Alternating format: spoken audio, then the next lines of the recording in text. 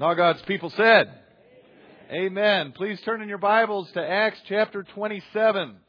Acts chapter 27. While you're turning there, it dawned on me this morning, I hadn't talked about for too long at least. I got a chance this morning, as I do some mornings, to wander around and listen into some of the Sunday school classes that are going on. If you're not coming at 9 o'clock and participating in one of these Sunday school classes, let me tell you, you are missing out. The teaching that is going on in there, the fellowship that is going on in there, I brought a tear to my eye this morning. So please, church is starting an hour later for many of you.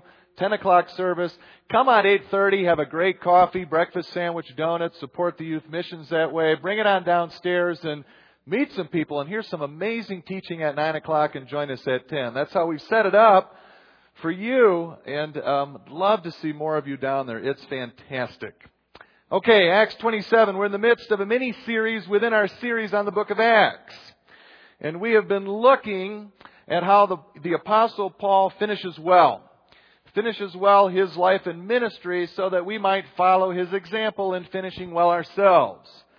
So far, we've seen Paul finishing well by striving to keep his conscience clear before God and man, by trusting in God alone, and by focusing on the resurrection of the dead. This morning, we will see Paul finishing well by something I'm calling expecting the unexpected. Expecting the unexpected. And like Paul, we too, if we want to finish well, should expect the unexpected. What do I mean by expecting the unexpected? Well, I'm so glad you asked. But first, let's read about some of the unexpected in Paul's last journey, shall we? Your Bibles are open to Acts 27. You can follow along if you like in your Bibles. I won't have the words on the screen for you this morning because instead, I am so glad that Paul is on the move again because I get to play with my little animated maps. Have you missed them? You haven't even noticed they're gone, have you? I missed them. They're really cool, so I'm really glad we get to play with the map. So the map will kind of keep pace with the narrative. If Tom and I have it organized just right, you can kind of follow Paul along as we read in Acts 27, beginning in verse 1. When it was decided that we would sail for Italy, Paul and some other prisoners were handed over to a centurion named Julius who belonged to the imperial regiment. We boarded a ship. You can see the pronoun we shows up again. We haven't seen it for a while, indicating to most at least that now Luke somehow is with Paul on this ship. The detail of the storm that follows really smacks of someone who was there. We boarded a ship from should have practiced that one. We boarded a ship from Adramyttium, about to sail for ports along the coast of the province of Asia. And we put out to sea. Aristarchus, a Macedonian from Thessalonica, was with us. The next day we landed at Sidon, and Julius, in his kindness to Paul, allowed him to go to his friends so they might provide for his needs. From there we put out to sea again and passed to the lee of Cyprus because the winds were against us. When we had sailed across the open sea off the coast of Cilicia and Pamphylia, we landed at Myra in Lycia. There the centurion found an Alexandrian ship, Alexandria from Egypt, an Alexandrian ship sailing for Italy and put us on board. We made slow headway for many days and had difficulty arriving off Cnidus. When the wind did not allow us to hold our course, we sailed to the lee of Crete opposite Salmone. We moved along the coast with difficulty and came to a place called Fair Havens near the town of Lasea. Much time had been lost, and sailing had already become dangerous because by now it was after the fast. The fast of that year, 60 A.D., was around October 5. The winter winds would start around that time. So Paul warned them, "Men, I can see that our voyage is going to be disastrous and bring great loss to ship and cargo and to our own lives also." But the centurion, instead of listening to what Paul said, followed the advice of the pilot and of the owner of the ship. Since the harbor was unsuitable to winter in, the majority decided that we should sail on, hoping to reach Phoenix and winter there.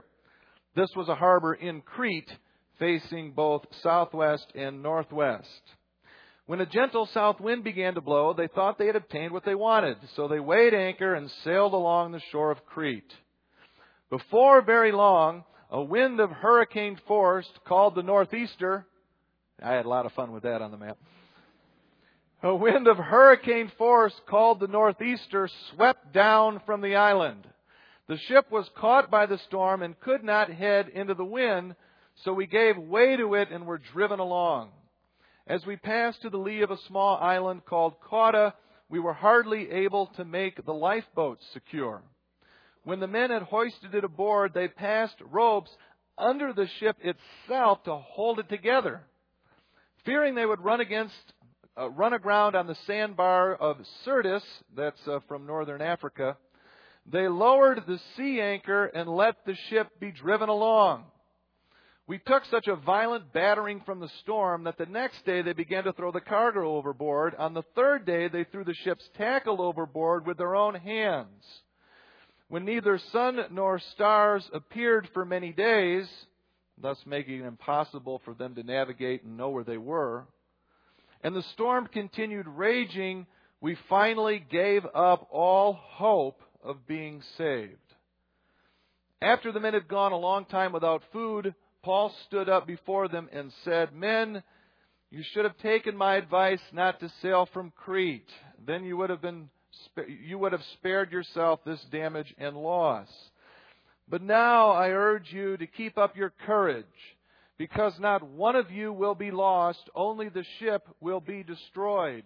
Last night an angel of the God whose I am and whom I serve stood beside me and said, 'Do not be afraid, Paul, you must stand trial before Caesar. And God has graciously given you the lives of all who sail with you. So keep up your courage, men, for I have faith in God that it will happen just as He told me. Nevertheless, we must run aground on some island.' On the 14th night, we were still being driven across the Adriatic Sea when about midnight the sailors sensed they were approaching land.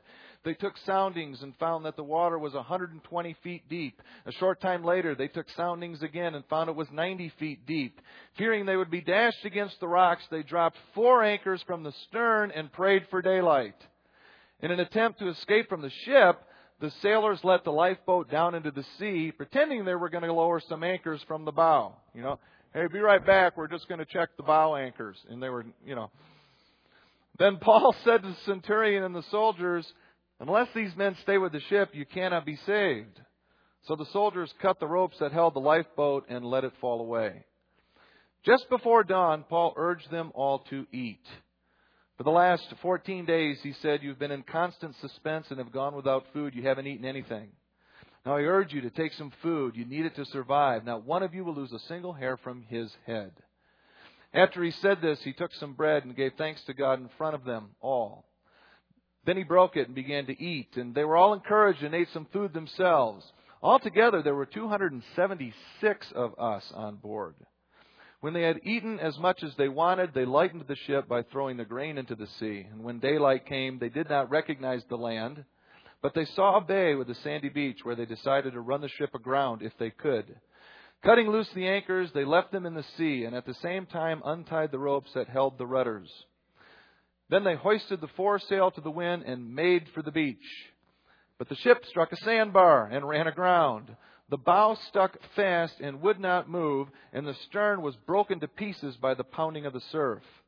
The soldiers planned to kill the prisoners to prevent any of them from swimming away and escaping, but the centurion wanted to spare Paul's life and kept them from carrying out their plan.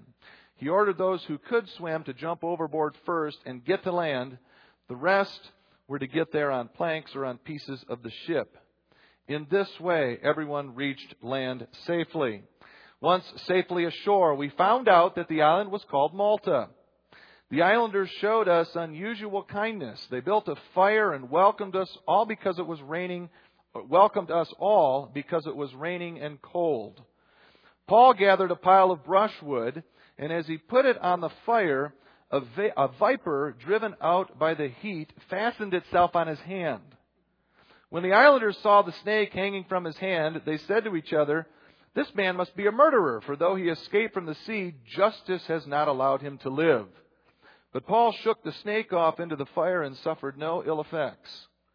The people expected him to swell up or suddenly fall dead. But after waiting a long time and seeing nothing unusual happen to him, they changed their minds and said he was a god. There was an estate nearby that belonged to Publius, the chief official of the island. He welcomed us to his home and for 3 days entertained us hospitably. His father was sick in bed, suffering from fever and dysentery. Paul went to see him and after prayer placed his hands on him and healed him. When this had happened, the rest of the sick on the island came and were cured. They honored us in many ways, and when we were ready to sail, they furnished us with the supplies we needed. After 3 months, we put out to sea in a ship that had wintered in the island. It was an Alexandrian ship with the figurehead of the twin gods Castor and Pollux. Those are the Gemini twins of the constellation Gemini, thought to be the gods of safe navigation. We put in at Syracuse and stayed there 3 days. From there we set sail and arrived at Rhegium. The next day the south wind came up, and on the following day we reached Puteoli. There we found some brothers who invited us to spend a week with them, and so we came to Rome. The brothers there had heard that we were coming, and they traveled as far as the Forum of Appius and the 3 taverns, or the 3 inns, to meet us. At the sight of these men, Paul thanked God and was encouraged. When we got to Rome, Paul was allowed to live by himself with a soldier to guard him. This is the very word of God. Amen? Amen. Expecting the unexpected in order to finish well. What do I mean by expecting the unexpected? Many of you will recall that Luke, our author of Acts, seems to, in many instances, be telling the story of Paul in a way that Luke is intentionally trying to compare or draw comparisons between Paul and Jesus. Remember? You see up on the screen a few of those comparisons we looked at soon after Paul left Ephesus on the way to Jerusalem for the last time. And in the story before us today, there's at least one more comparison, I think, that Luke seems to be making between Jesus and Paul. See what you think. In his gospel, Luke tells us that as the time approached for Jesus to be taken up to heaven, Jesus resolutely set out for Jerusalem. Jesus resolutely set out, that's the NIV. Literally in Greek, Jesus fixed his face on Jerusalem, or set his face like flint toward Jerusalem. The idea being that Jesus in Luke 9 is especially now determined to go to Jerusalem to complete his mission. His determination, no doubt, deepened in part in Luke 9 because Moses and Elijah have just spoken to Jesus about completing his mission when they met with Jesus at Jesus' transfiguration earlier in the same chapter in Luke. In any event, Luke tells us Jesus is determined to go to Jerusalem for the last time in Luke 9. But here's one interesting thing. Luke doesn't have Jesus get to Jerusalem until 10 chapters later. Jesus doesn't get there until Luke 19. Luke has Jesus on the road to Jerusalem, the culmination of Jesus' mission, for 10 chapters. Now in Acts, Luke does something similar with Paul. Paul announces his determination to go to Rome, the culmination of his mission, in Acts 19. But Luke doesn't have Paul get to Rome until 9 chapters later. Paul doesn't get there until Acts 28. Well, what's up with that? In case we miss what seems to some, including me, Luke's intentional comparison between Jesus and Paul here, look at what Luke just happens to tell us. Right after Jesus decides to go to Jerusalem, Jesus sends messengers ahead of him through Samaria. And just look what Luke tells us happens right after Paul decides to go to Rome. Paul sends Timothy and Erastus ahead of him through Macedonia. Why include that detail? In writing his gospel and now Acts this way, Luke seems to be drawing a comparison between Jesus and Paul as each make their way to the city where they will complete their mission. And of course, the question is why? What's Luke up to with this comparison? One suggestion. In my opinion, one reason at least Luke makes sure to include in his story the long, hard road between the moment Jesus and Paul decided to complete God's mission and the moment they in fact completed God's mission. Luke writes his story this way in order to highlight, to tell his readers that completing God's mission is indeed a long, hard road. Following Jesus means taking up your cross. Following Jesus means facing certain persecution. Following Jesus means squeezing through the narrow gate. Following Jesus means taking a long, hard road. Well, now you might say, well, that doesn't sound very seeker-sensitive, Pastor. And you're right, it doesn't. But on second thought, let me ask you, is it truly seeker-sensitive to guarantee health and wealth when you come to Jesus?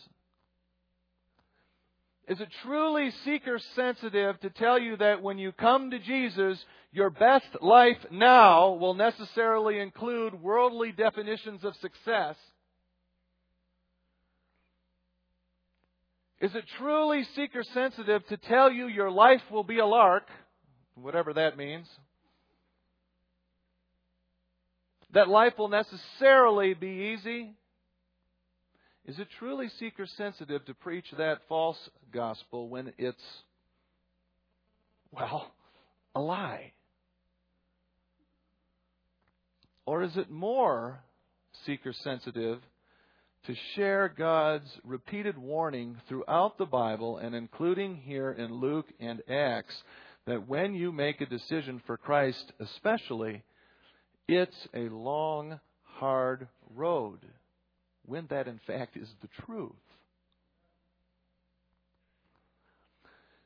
For me to guarantee you health and wealth when you come to Jesus would be like inviting you to walk through that door in the back of the church, walk through a door, but not telling you that once you cross the threshold, someone on the other side is going to lunge at your head with a hammer. Maybe that's a little too graphic, sorry. So, do I just not mention that tiny little detail because I so badly want you to walk through the door?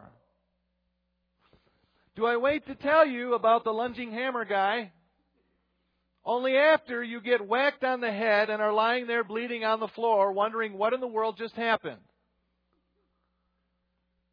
Oh, yeah, sorry about that. The thing about walking through the door, you see, when you stand for Jesus, well, you kind of sort of set yourself up to take a beating from the enemy. Didn't I mention that? But hey, at least you're saved. I didn't think I should mention it because it's what we call a non-essential to salvation, and so we don't tell that to people up front because otherwise they won't come through the door.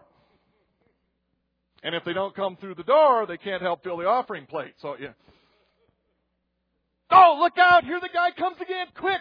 Pray the prayer of Jabez 10 times! Quick! Don't forget it! Run!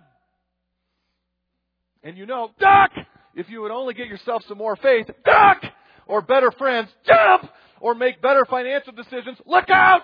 Well, then the lunging hammer guy goes away. So it's really up to you. Isn't being saved fantastic?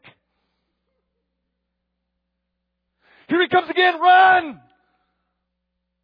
Hey, wait! Don't run back out the door! Why would you ever do that? Come back.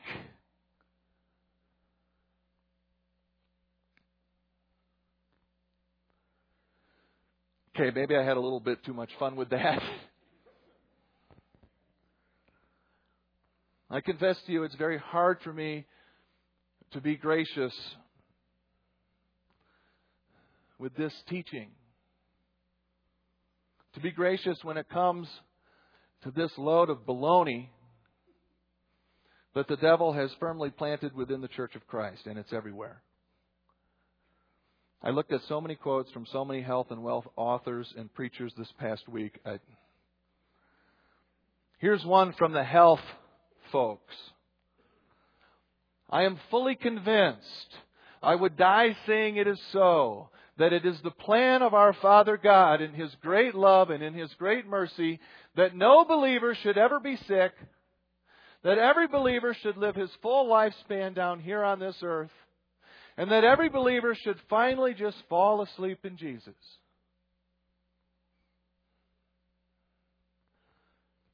No believer should ever be sick. Paul was sick.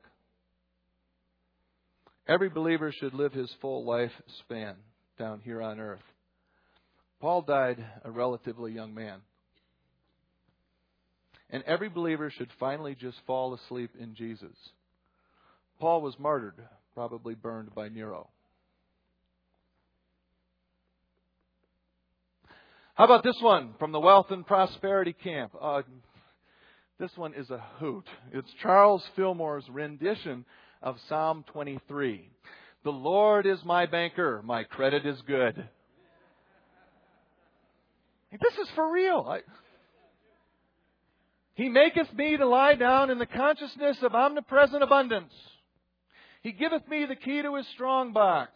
He restoreth my faith in His riches. He guideth me in the paths of prosperity for His name's sake. Yea, though I walk in the very shadow of death, I shall fear no evil, for Thou art with me. Thou preparest a way for me in the presence of the collector. Thou fillest my wallet with plenty, my measure runneth over. Surely goodness and plenty will follow me all the days of my life, and I shall do business in the name of the Lord forever. Are you kidding me? How does he even dare do that to God's Word? What's unfortunate is that the vast majority of health and wealth false gospel is not this obvious. It lurks around the edges, teaching you that, well, if you only had more faith, then material things would be better. Teaching that if you only had more faith, then God would heal your sickness. Listen, please. Let me tell you about our seeker-sensitive God. Here's a biblical seeker-sensitive. God tells us and warns us repeatedly up front the long, hard road that is waiting on the other side of an all-out commitment to Christ so that we can be prepared for it and ready when it comes. That's seeker-sensitive. And praise God that He does that. Why would we edit that out? Even worse than that, why would we instead guarantee smooth sailing? There's a shipwreck. Guarantee smooth sailing when betrayal from even our closest disciples or friends and shipwrecks might just be around the corner. Why would we do that? It's beyond me. Well, it's not really beyond me, I guess. I suppose it's done because it's a more popular message. It fills churches with thousands and thousands of people, but my friends, it's a false good news. It's a false gospel. Don't fall for it. By the way, guess what one of the first tests the Bible gives us in determining whether something is a false teaching? 2 Peter chapter 2, I believe. One of the first tests the Bible gives us for discerning a false teaching is that it will be popular.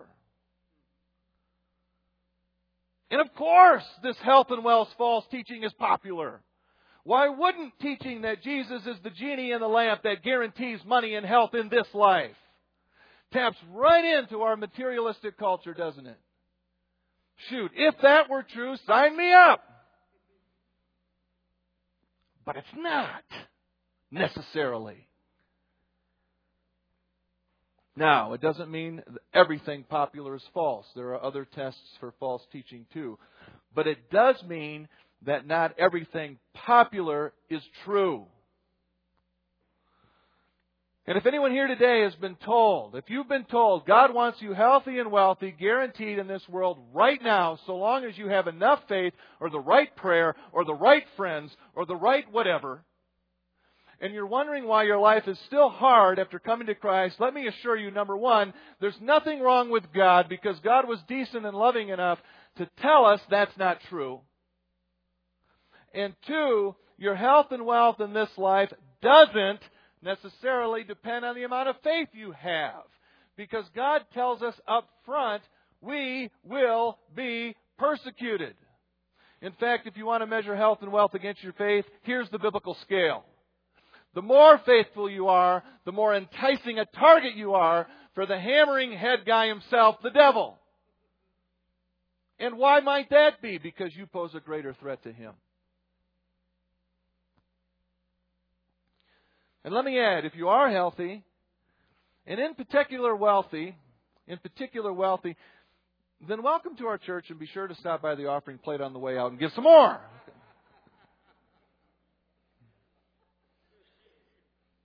Just kidding. If you are healthy and wealthy, then praise God for it. Because it's only by His will that you are. But let me add, He gave you your health and wealth because He trusts you, desires you to use it to glorify Him. And so are you? Are we? There's nothing wrong or sinful with being healthy or wealthy. It doesn't mean necessarily your faith is bad or you're doing something wrong. But if we're healthy and wealthy and use it to glorify ourselves rather than God, well, now we got a problem. A biblical problem. It's not impossible for a rich man to enter into the kingdom of heaven, but Jesus says it's really, really difficult. And not because God doesn't love rich people, but because God knows how tempting it is for us when we have money to trust in it rather than in Him. Oops, that's the sermon from 2 weeks ago.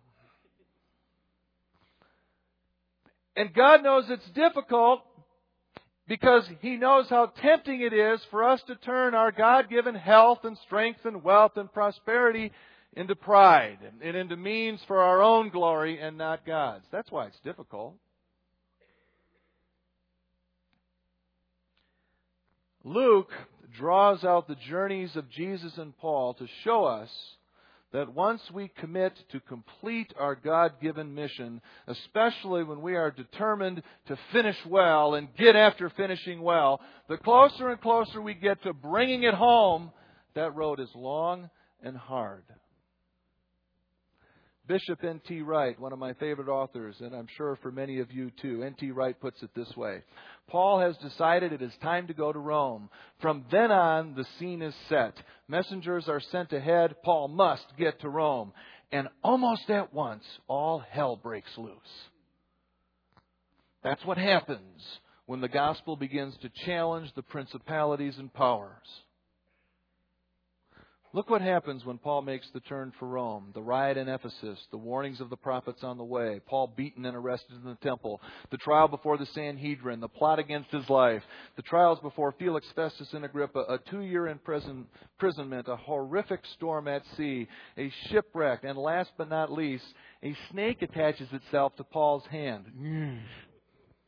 And come on, if you were skeptical about the suggestion that Luke is trying to compare Jesus and Paul, well, here Luke tells us this strange story about a snake from a fire piercing Paul's hand. N.T. Wright is right. All hell breaks loose when we strive to finish well. And does anyone really think for a second that if Paul had just believed more, none of this would have happened? Had the right friends? It all happened because he believed so much. Because he threw himself into his mission. So finishing well means expecting the unexpected. And by unexpected, I mean a long, hard road. See, I think sometimes we get caught, I know I do, sometimes we get caught focusing only on the ends and not on the means, only on the destination, but not on the path there. We're an impatient people. We want to get to the point. Just tell me, don't make me wrestle with it. Give me the answer. Life is indeed a journey. It's full of ups and downs. And even though for those in Christ it ends in one amazing up, that doesn't mean on the way there we won't have downs. We do this with biblical heroes sometimes too. We focus only on their great times or great accomplishments or how well they ended. We forget the heartache and pain they experience along the way. Take Moses. Wow! Got to go to Pharaoh, all those plagues. The Red Sea, leading the people. Cool. Yeah, and all that and more was indeed wow. But the man had plenty of long, hard road along the way. Kills an Egyptian in anger, hides out in the desert for 40 years, spends another 40 years because 10 spies blew it. He strikes a rock, doesn't even get to enter into the Holy Land. Moses had a long, hard road. What about Isaac? How much fun was it, do you suppose, being tied up by Dad, realizing Dad was about to sacrifice you? Or Jacob running for his life from his brother. Or Joseph being sold into slavery by his own brothers and rotting in an Egyptian prison because of a woman's scorn. Or Ruth losing her husband and leaving her home. Or David running for his life from Saul, running for his life from his own son, and so many more for David. Or Job, you got to be kidding me. Yeah, but Job gets it all back and more in the end. Hello, his 10 kids are still dead. And his marriage probably needed a little counseling.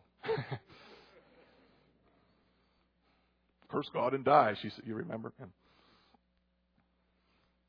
His pain and suffering on the journey to the end was epic. And P.S., health and wealthers, this for the most righteous man on earth. And of course, Jesus' journey to the cross. And now Paul. And a long, hard road for us too when we choose to complete the mission God has given us. So expect the unexpected. When we expect it, we're prepared, or we can get prepared. Like New Orleans, building a levee for the next hurricane.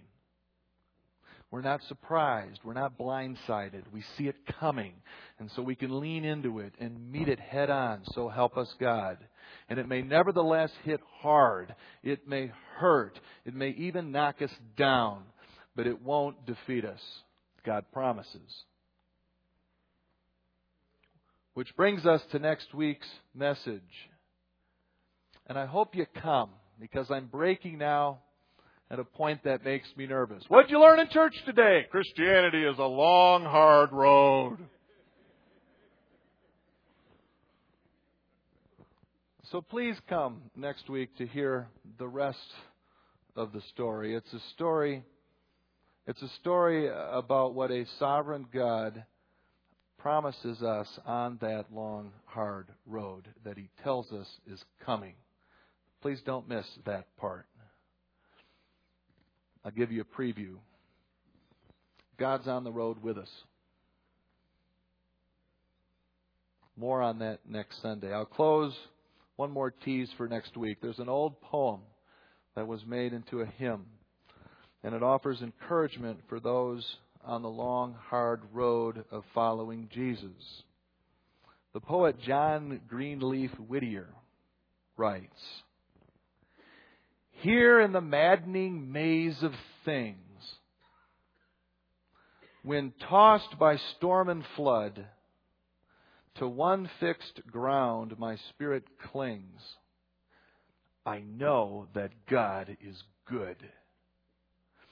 And if my heart and flesh are weak to bear an untried pain, the bruised reed He will not break, but strengthen and sustain.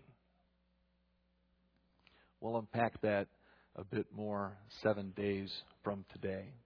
Let's pray.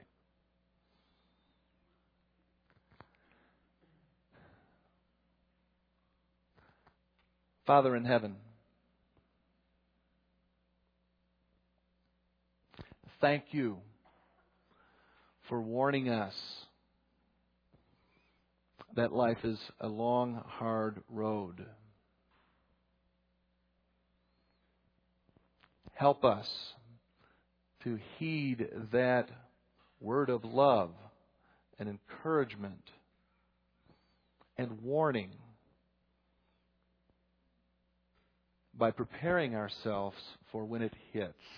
Ultimately, Father, so that the world may know there is a God and salvation in Jesus and Jesus alone when we weather that storm. So help us, God. Father, we love you. Thanks for the blessing and opportunity and joy that it is to be able to get together this morning and hover over and in your word, and to shake hands and look into eyes, and to be with people, brothers and sisters, as family. What a huge blessing that is. Thank you so much for the comfort of others. We love you.